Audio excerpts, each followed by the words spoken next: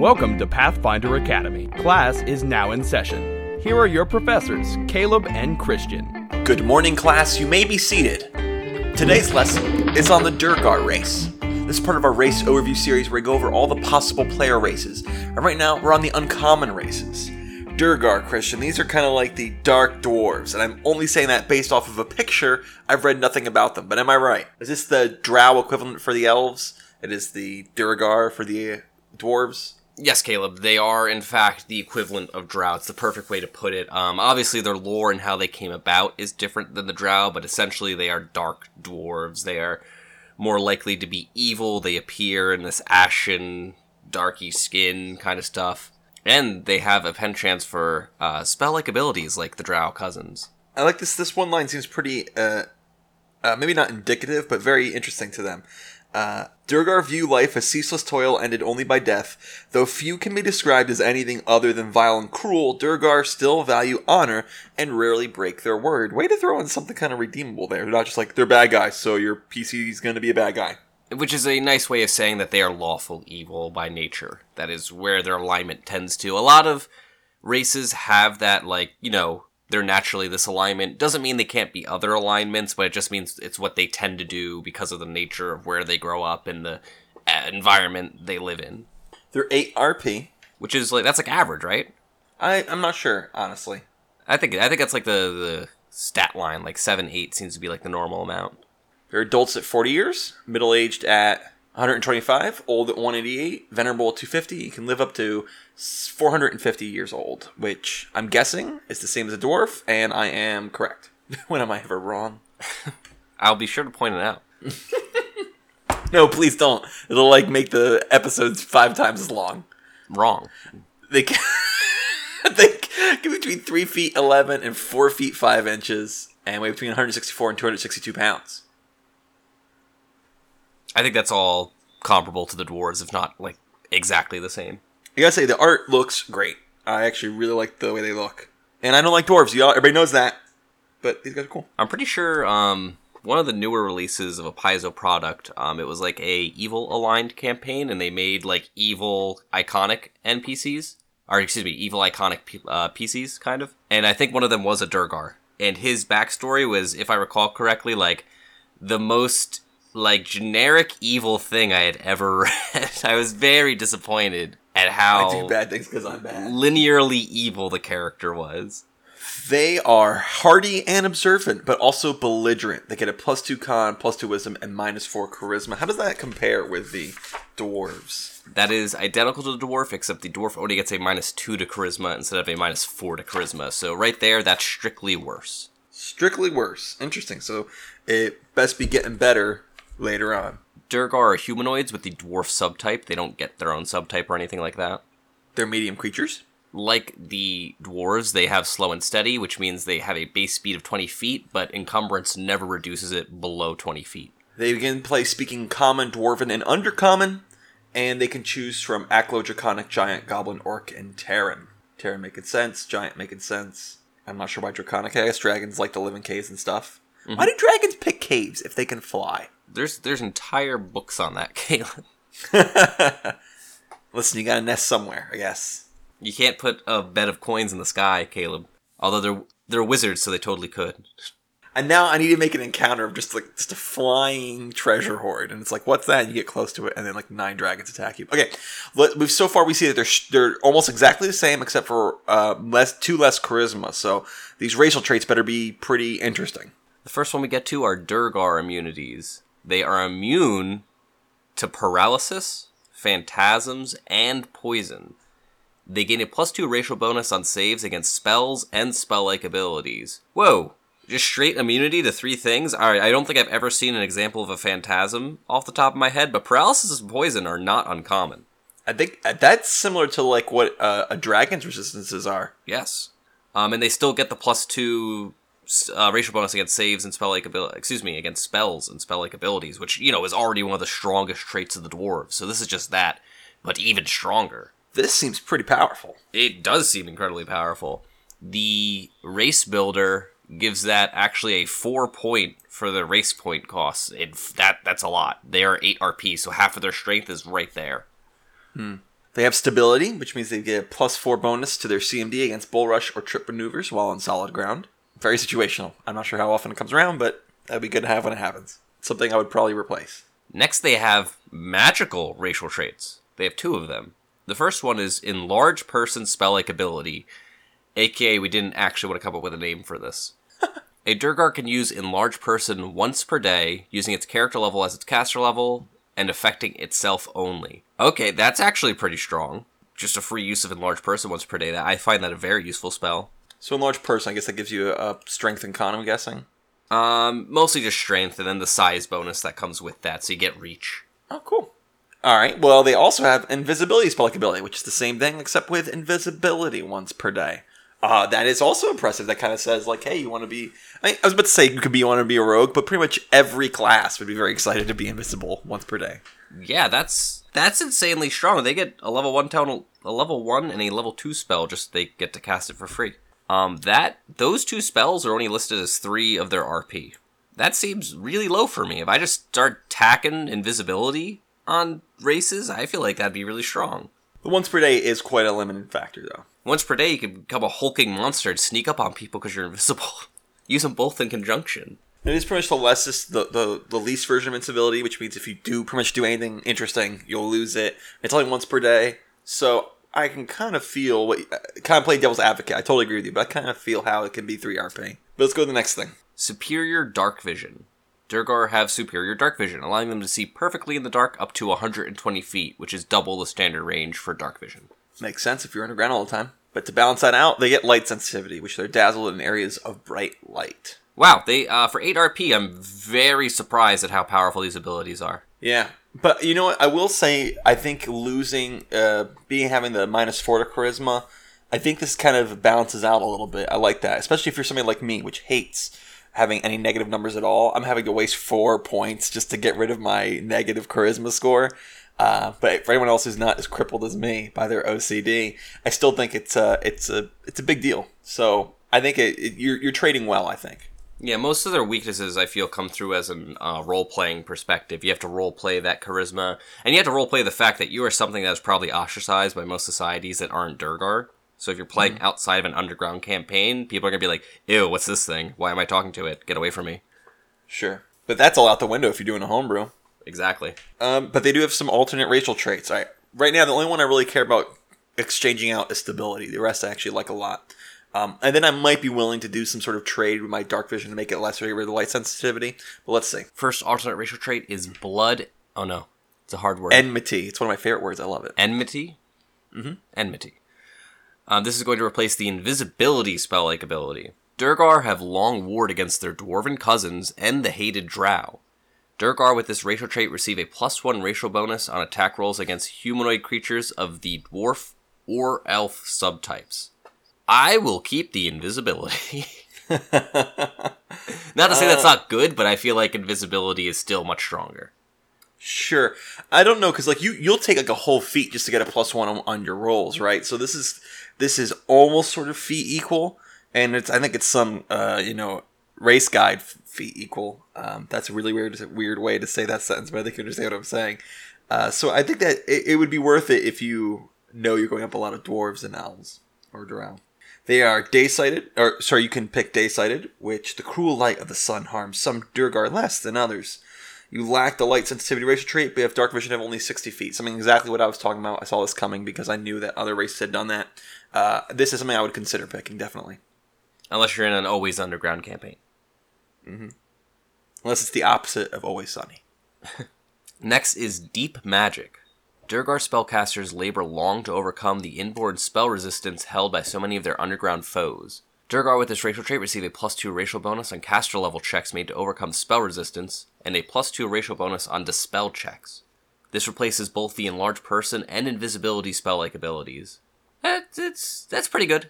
It's hard to get bonuses on dispel checks, those are few and far between, and being good at dispel checks allows you to overcome a lot of challenges that the GM can throw at you in the realm of magical effects. And I also think it's as a caster, I'm not going to get a whole lot of use out of Enlarge Person. Especially because it can only target yourself. And you lose Dex, which you need for your touch attacks. Mm-hmm.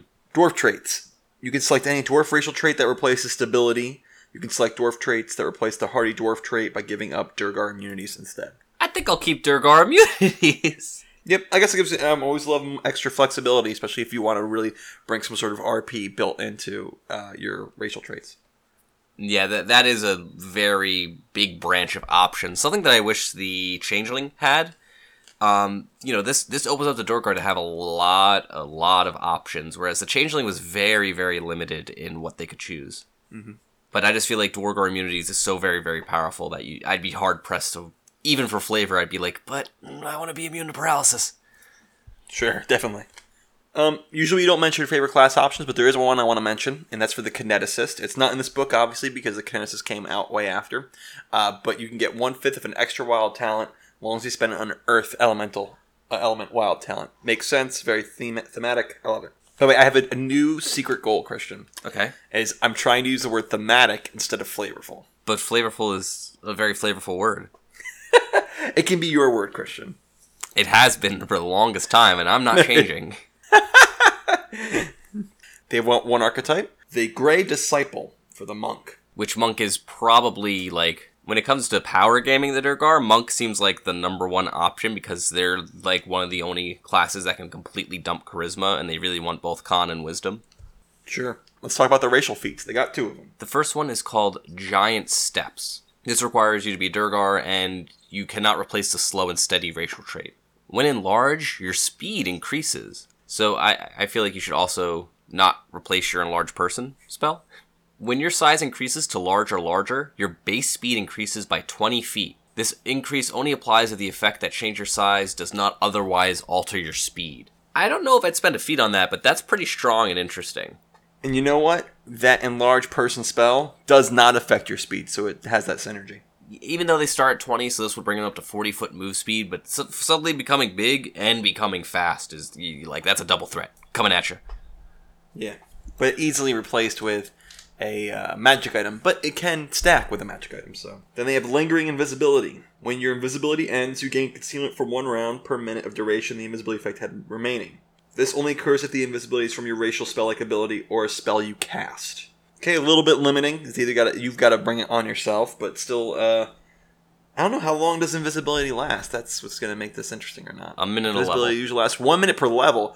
Concealment for, like, the rest of the encounter is what this is saying. Which still technically only once a day unless you have a class that can otherwise achieve invisibility. If you were like a rogue or ninja Durgar, which would be kind of a weird path to take it, you couldn't get a lot of use out of this. Oh wait, no. It has to be a spell you cast, so I don't think like Ninja's Key Vanish would count because they're not casting that spell. It's a spell. It's like a supernatural ability or something. I feel like a reasonable GM would allow that, though. Yeah. For your super special ninja Durgars. Oh, you shut up and make one now. With that 20 base speed is really helpful for with a a ninja. katana, and he wants to be a Hokage. A hammer. A ninja with a giant war maul. Not too exciting, but I don't want to say it's outright terrible. Concealment's powerful, and concealment is always much more powerful later in the game. When enemies have such a high attack bonuses, that concealment is a much better form of defense than AC. They've got one racial item. Christian, what is it? It is a poison. I think this is the first time we've seen a racial poison. Outside of, like, X greeting it out of, like, your mouth or something. It's called Spell Scorch Poison. It costs 200 gold to make a dose of this. It is an injury poison, so you have to hurt someone to get it in their body. It is a Fortitude save DC 14. So not particularly strong. Let's see what it does. The initial effect is unconsciousness for 1 minute. Okay, that's very strong. And then there's a secondary effect. Refined from rare underground crystals, this poison causes a burning headache that impedes spell casting. If the target fails its Fortitude save, for the next minute the target must make a concentration check with a DC equal to 10, plus spell level to cast a spell, and all other concentration checks to cast spells take a -5 penalty. I'm much more concerned about the unconsciousness for 1 minute. I don't see that unconsciousness anywhere in this book here. I'm not sure where you're getting the unconsciousness from. It's under frequency for me, initial effect. Strange. It must have been some sort of errata, because that's not here at all. Doesn't mention it. Oh, I'm actually not seeing that on Archive of Nethys, so might just be a Hero Lab thing for some reason. Oh, so without the unconsciousness, this isn't very good. I've also never heard of an initial and secondary effect between poisons, but I don't know poison super well. Well, if it doesn't bring you unconscious, I think it's good for low levels. If it does, I think it can be worth the risk of the likely save to maybe continue using it in middle levels. And because unconsciousness is so powerful. Spellcasters aren't known for their hardy constitution and their fortitude saves, so I guess it's not that bad. Mm-hmm. It's a relatively easy concentration check, but every tool against a spellcaster is a tool you want to have usually. Sure. So that's the Durgar. Christian, how do you feel about him? It's hard to say because I feel like they walk this line of they're very polarized. They have these very powerful abilities at the cost of pretty strong drawbacks, which I don't think that's a way of balancing a race we've seen before. Typically, they have some relatively useful things and then have some relatively not as useful things. This is a case where I feel like some of their abilities are wow, that's insanely powerful, and then other ones are that's kind of crippling. Flavor-wise, I feel like they're hard to fit into a party, but I don't find them as, say, edgy as the Drow, which is another word I love to say a lot. But I feel like they're not too difficult to get into an adventuring party outside of the underground, maybe.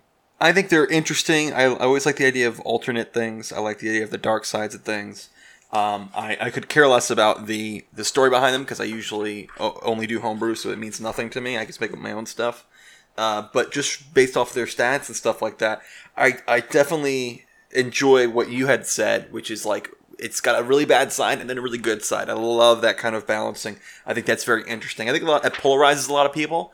A lot of people would be like, if I had made this myself and put it up on a website for people in the community to talk about, they'd say I don't know, that seems really bad. And the next person would say, I don't know, that one thing seems really good. It's a very polarizing way to balance, but I do enjoy it. And I think it's a good way to do it.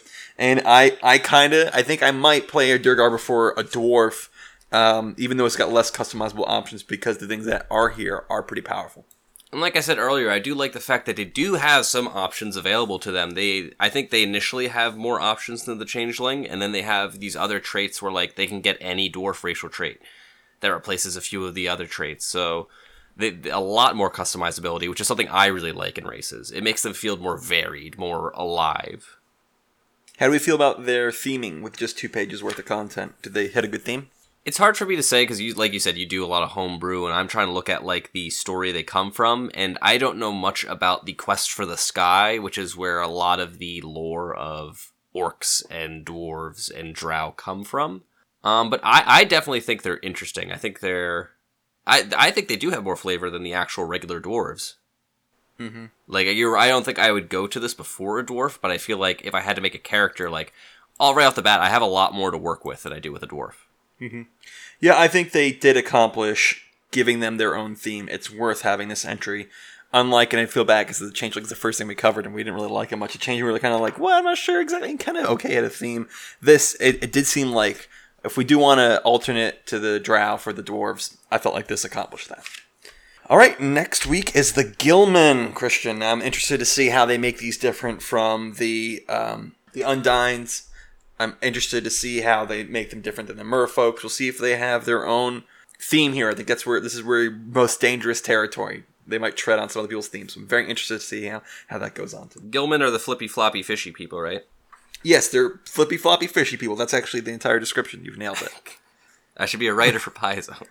They're Waterworld people is what they are. All right, the Kevin Costner from Waterworld. All right, guys, we will see you next week. Thank you all for listening. Class is dismissed. Pathfinder Academy is part of the Trailblazer Network. For other great Pathfinder podcasts, visit our site, tblazer.net. Want to get in touch? You can email us at tblazernetwork@gmail.com or follow us on Twitter @tblazernetwork. I've been Nicholas Laborde. Thanks for listening.